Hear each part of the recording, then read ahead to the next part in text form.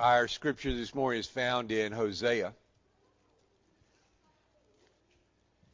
We're going to be concluding our examination of Hosea.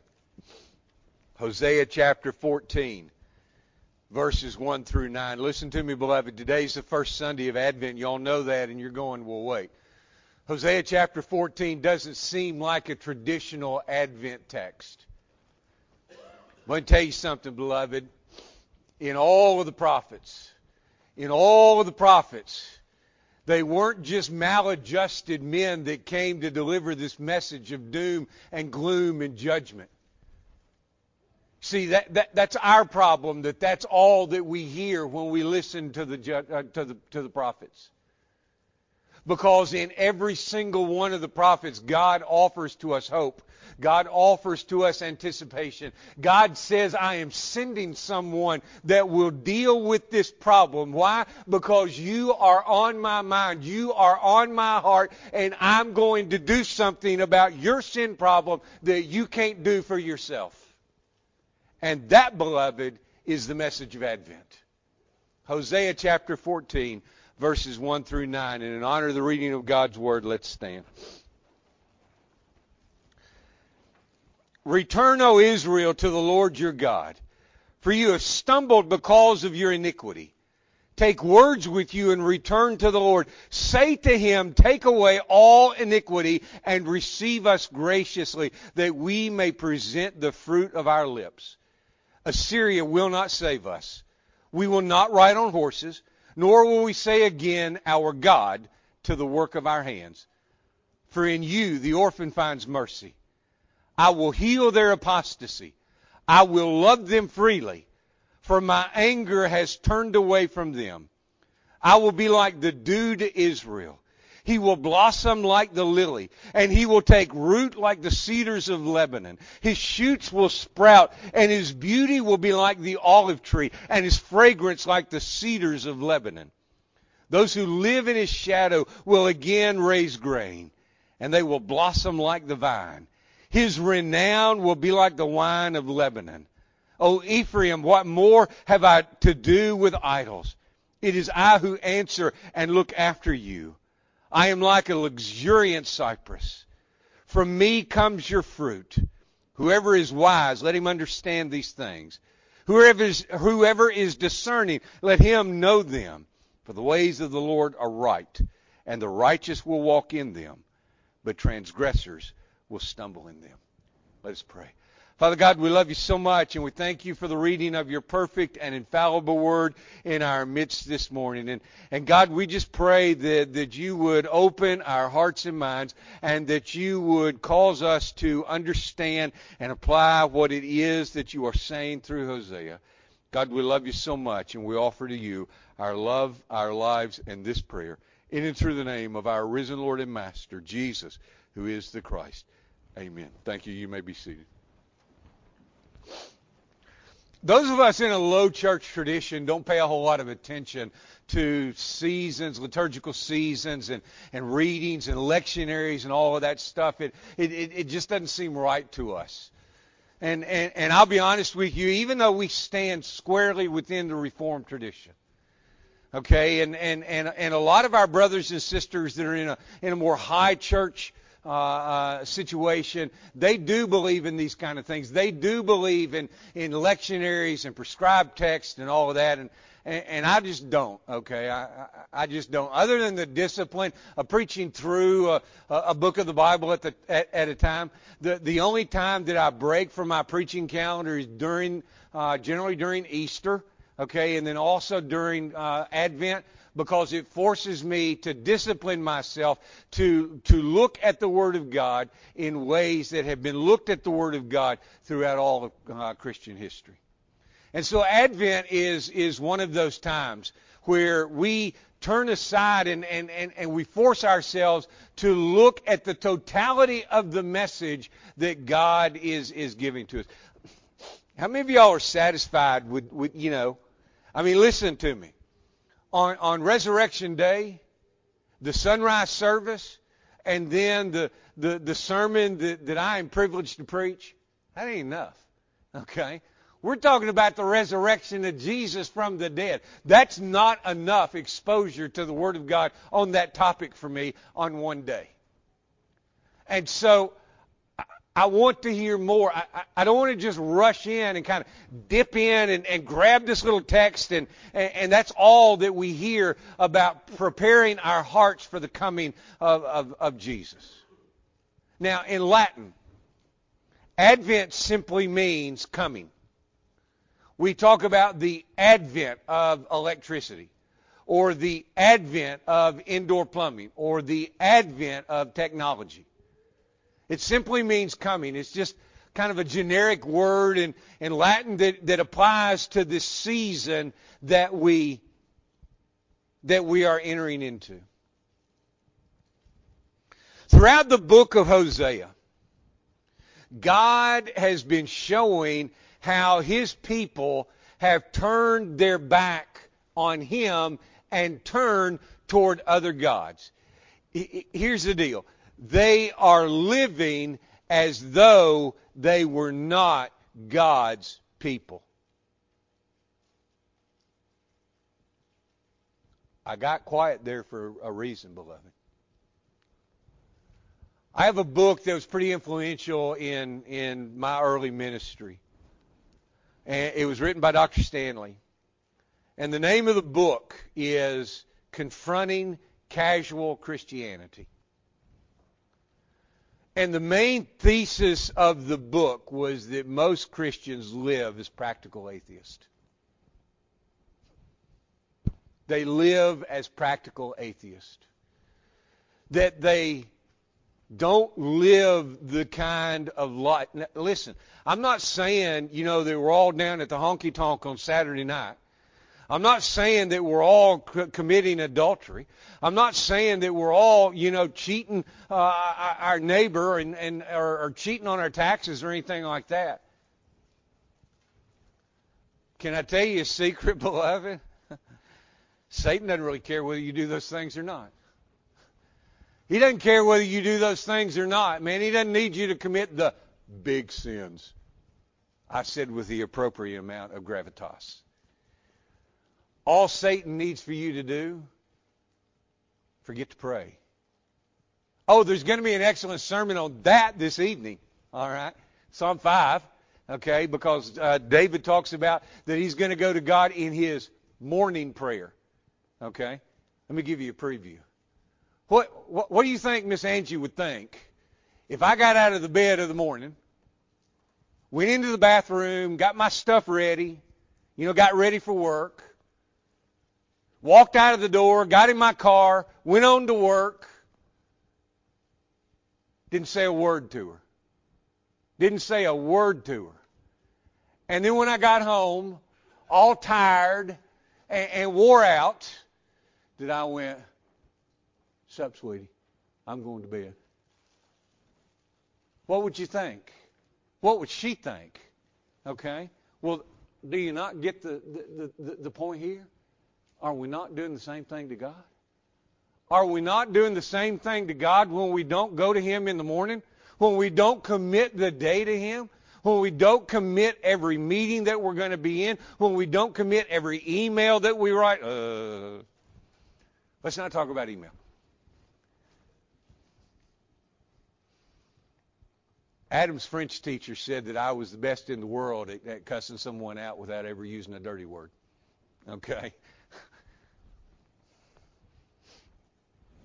The point that I'm making, beloved, is that the Israelites, the average Israelite, so we want to think that they were so much different than we are, and they weren't. They were doing the same things. Most of them, the word that we use in the Bible is a Hebrew phrase, am haaretz, and it simply means the common folk. You and I would put it blue-collar workers.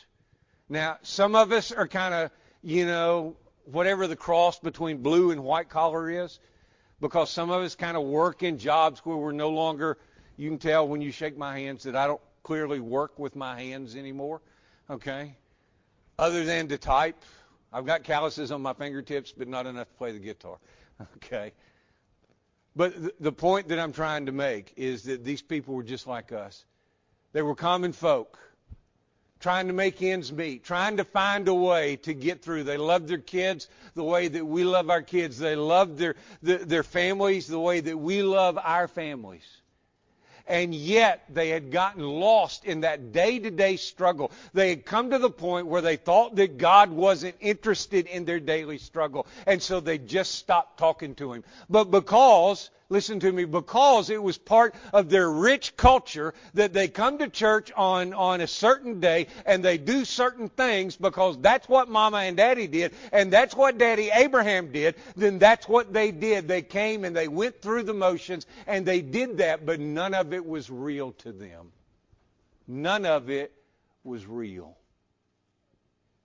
And so they had become lo ami.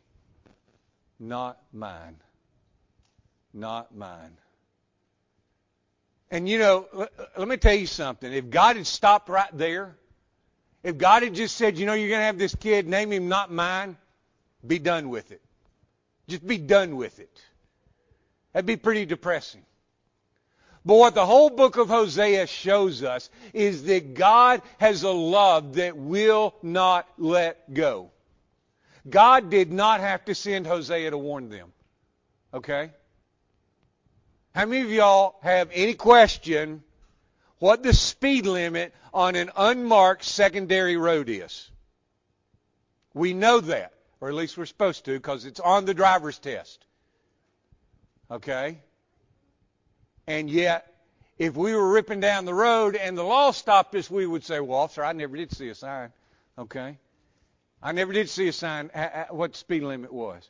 How many of y'all like if you've got something that puts all of that on the dash of your car, that it tells you what the speed limit is, especially when you're in a place where you're not familiar with what the speed limit is? Because a lot of times we'll be somewhere and I'll have to ask Andrew, what's the speed limit down through here? And she generally knows that I'm asking that because I've seen the law somewhere.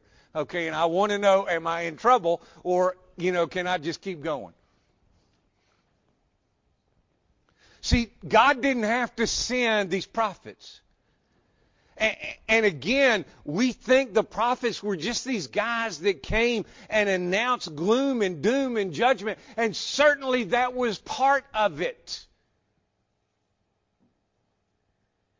But they also, to a single man, every single one of the prophets said, days are coming. Days are coming. God loves you so much that He will not let you go. He wants you to come back. God never abandons His people. And see, beloved, God answers and looks after those who yearn for Him. Verses 1 through 14. 1 through 14. Verses 1 through 4, there's a 1 and a 4 in there, and just put them together and you get 14. All right. You want me to tell you something really amazing? This is the Romans road of the Old Testament. This is the Romans road of the Old Testament. There's even a sinner's prayer right in the middle of it. All right? Sinner's prayer right in the middle of it. Hosea is showing us how it is that we go about repenting. The Israelites desperately needed to repent. Listen to me, beloved. You know what our problem is, man? We've got one of those hymns that we sing, and I love it. I love to sing it. Then I repented, past tense, of my sin and won, past tense, the victory. And that's true. It is absolutely true. I repented of my sin, past tense, and won, past tense, the victory. But listen to me, beloved, it's also present tense. I must continually be in an attitude of repentance with God. I must keep short accounts with God. Okay? And that's what God is saying to His people, is that there has to be repentance in your life. You have to acknowledge your sinfulness. You have stumbled because of your iniquity. My family knows that I'm fairly graceful. I can trip over my shadow. Okay? I can. And I can just be walking down the street and stumble, and they'll look at me, what'd you stumble over? And I don't know. You know? It takes a lot of grace to be as clumsy as I am. Because I don't generally fall, or at least I haven't gotten to the point where I fall, I'm able to catch myself. And sometimes you're going, I would have hurt myself less if I'd have just gone ahead and fallen than what I did in trying to catch myself. The point that I'm trying to make is that that's no one's fault but my own. And what God is saying is all have sinned and fallen short of the glory of God. You have stumbled because of your iniquity. Do you understand what God is saying? He's saying this is a choice. You chose to do this. You have stumbled. You must take blame for the sin that is manifest in your life. Because listen to me, beloved, before the problem of sin can be dealt with, it has to be acknowledged that it exists. Okay? Let me tell you a secret about talking to children about coming to faith in Jesus. Y'all know I like the Romans Road. It's not the only one that I use. I may use different things, but generally with children because it's easier for them to understand. I'll tell them, you know, the Bible says that we've all sinned and fallen short of God's glory. Can you tell me what sin is? And I'll ask them to give to me a definition of what sin is. And then I will say to them, are you a sinner? Have you ever sinned? Okay? Because at that point it tells me whether we need to keep going or whether there just needs to be a little bit more development in that child's life before they're ready, because they don't recognize that they have stumbled because of their iniquity. Now, a lot of them are afraid that if they admit they're a sinner to the preacher, I don't know, I guess they think I'll get the pulpit Bible out and beat them over the head with it. You know? That they'll look at me and say, no, I've never sinned. You know? Or that I'm like Santa Claus. I'm going to report back to their mom and dad, you know? Well, it's going to curl your toenails, what they told me. Okay? Anyway, the point that I'm trying to make, you have stumbled because of your iniquity. Beloved, we have to admit that there's a problem. We have to admit that we need Advent before we can celebrate Advent. Does that make sense? We have to admit that we have a need for the one that is coming. Because if we have no need, I mean, let me tell you something. If somebody told us that King Charles III was going to be in our service next Sunday morning, guess what we'd do special? Not one thing. Okay? Because I don't need anything that King Charles III happens to have. All right? And so I have no need for his presence here. But I do have need of Jesus. And that's what Advent is all about. Verse 2, they had to ask for forgiveness of sin. And then God tells them specifically, take words with you and return to the Lord. Say to him. Aren't you glad that Hosea said that? I mean, what if Hosea just said, take words with you and return to the Lord? You know what our prayer would be? God, I'm glad I'm not as wicked as old whoever it is that we're having a fuss with right now. Say to him, take away all iniquity and receive us graciously that we may present the fruit of our lips. That is a sinner's prayer, beloved.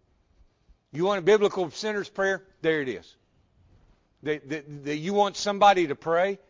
Listen, beloved, I had the honor of recently being with someone when they came to know Jesus, and they just prayed their heart out to Jesus. Best sinner's prayer I've ever heard in my life, and they didn't get it from me. Okay? They just poured out what was going on in their heart. And it was amazing. I wish I'd recorded it. Okay? But Hosea says, take words with you and return to the Lord. Say to him, take away all iniquity. In other words, God, I have sinned. I am asking you to take it away. I am asking you to receive me graciously. And once you have received me graciously, then I want to present my worship. I want to present the fruit of my lips unto you. Why do I want to do this? Verse 3. Because nobody is going to be able to save me but you. Assyria will not save me. And they had to confess. They had to confess. Verse 3. For in you the orphan finds mercy. In you the orphan finds mercy. See, beloved, we have to understand that God will demonstrate mercy and love to us when we turn back to Him. And so Hosea tells us what genuine repentance looks like. Now listen to me, beloved. In returning to God, Israel must come on God's terms, not their own. Not their own. Not their own. When we have sinned against somebody and God convicts us of that sin, how do we approach them? On our terms or on theirs? I'll tell you a secret, they're in charge of that relationship for a moment. Okay? Because we're the one that sinned against them. And so we go to them on their terms. We have to go to God on God's terms.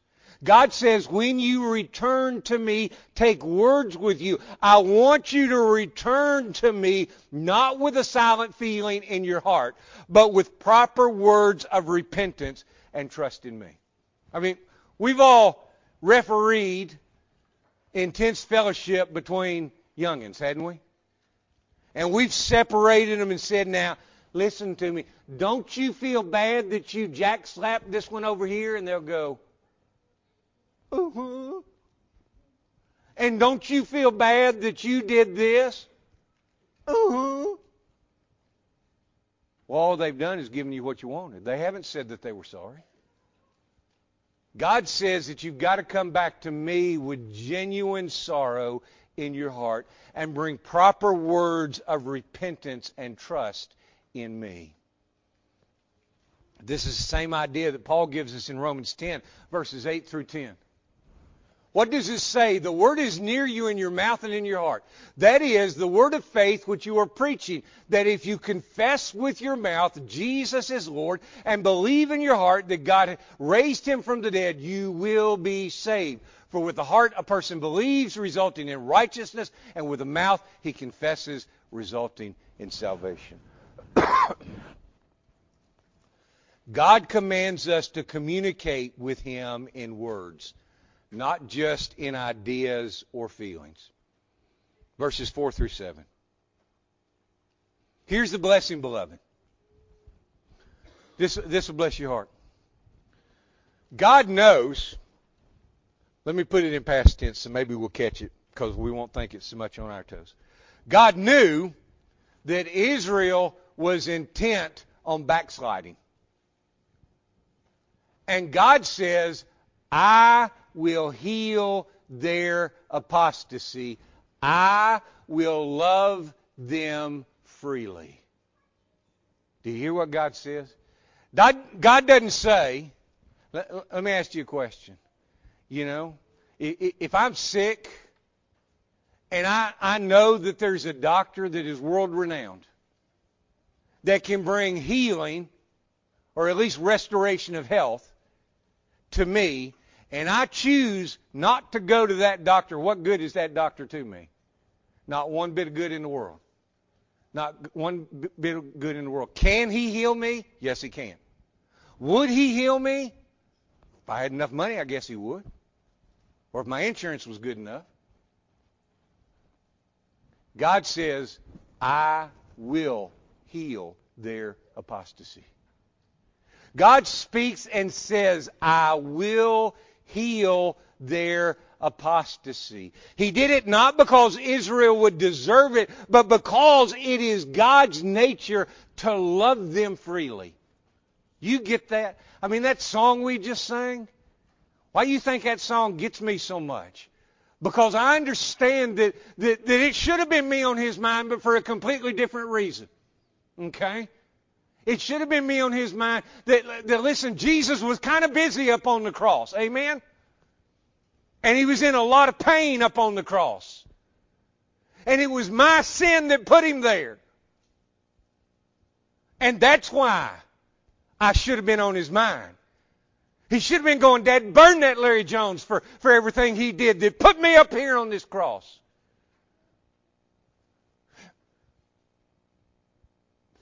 But he stretched out his arms and he said, I love Larry Jones so much that I'm going to lay down my life so that he can enjoy my presence forever. While we were yet sinners, beloved, Christ demonstrated his love for us on the cross at Calvary. Can I tell you a secret, beloved? God is too great a physician to let any patient leave his examination room unhealed. Amen. If you're here this morning and you're there with that apostasy, that's just a fancy word for backsliding. Aren't you glad us Baptists don't do that? That's a whole other sermon. We'll save that for another time. But if you're here this morning and that's where you're at, you recognize that there was a time when Jesus was more important to you than he is this morning. God wants you to understand, I will heal their apostasy. I will love them freely. But listen to me, beloved. To get the healing, you have to count yourself among the backsliders.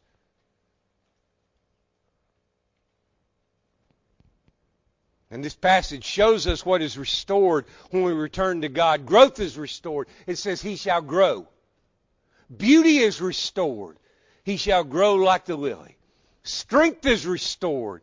He will lengthen his roots like Lebanon. Value is restored. His beauty shall be like an olive. Delight is restored. His fragrance like Lebanon. Abundance is restored. He will be received like grain and grow like the vine. When God restores Israel, his people will be a blessing to others. Not blessed only unto himself. And beloved, isn't that the purpose of Advent?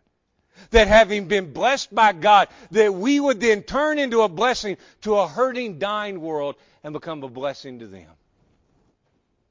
Verses 8 and 9. When God's people are healed from their backsliding,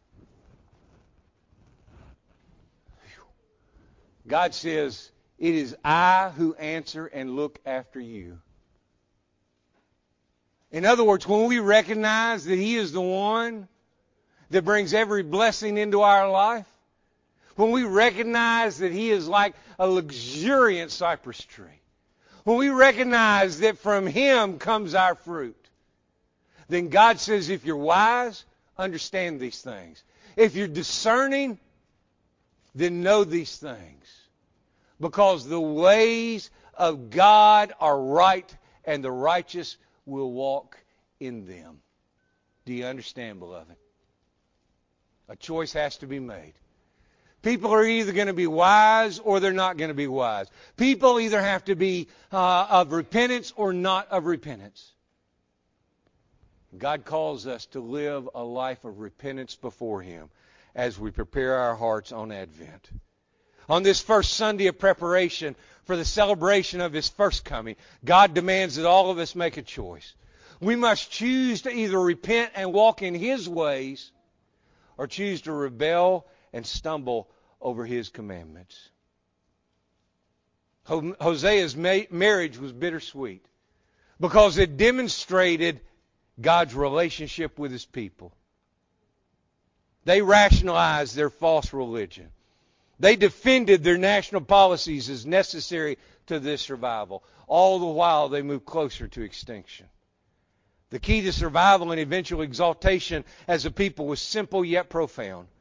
They had only to acknowledge their wrongdoing. If their hearts were broken, their relationship with God would be mended. Beloved, God will not let us go. His unbroken love from His unbroken heart will reach us in our sin. He will topple our false gods. He will topple our pride. He will topple anything that stands between us and Him and woo us with His love.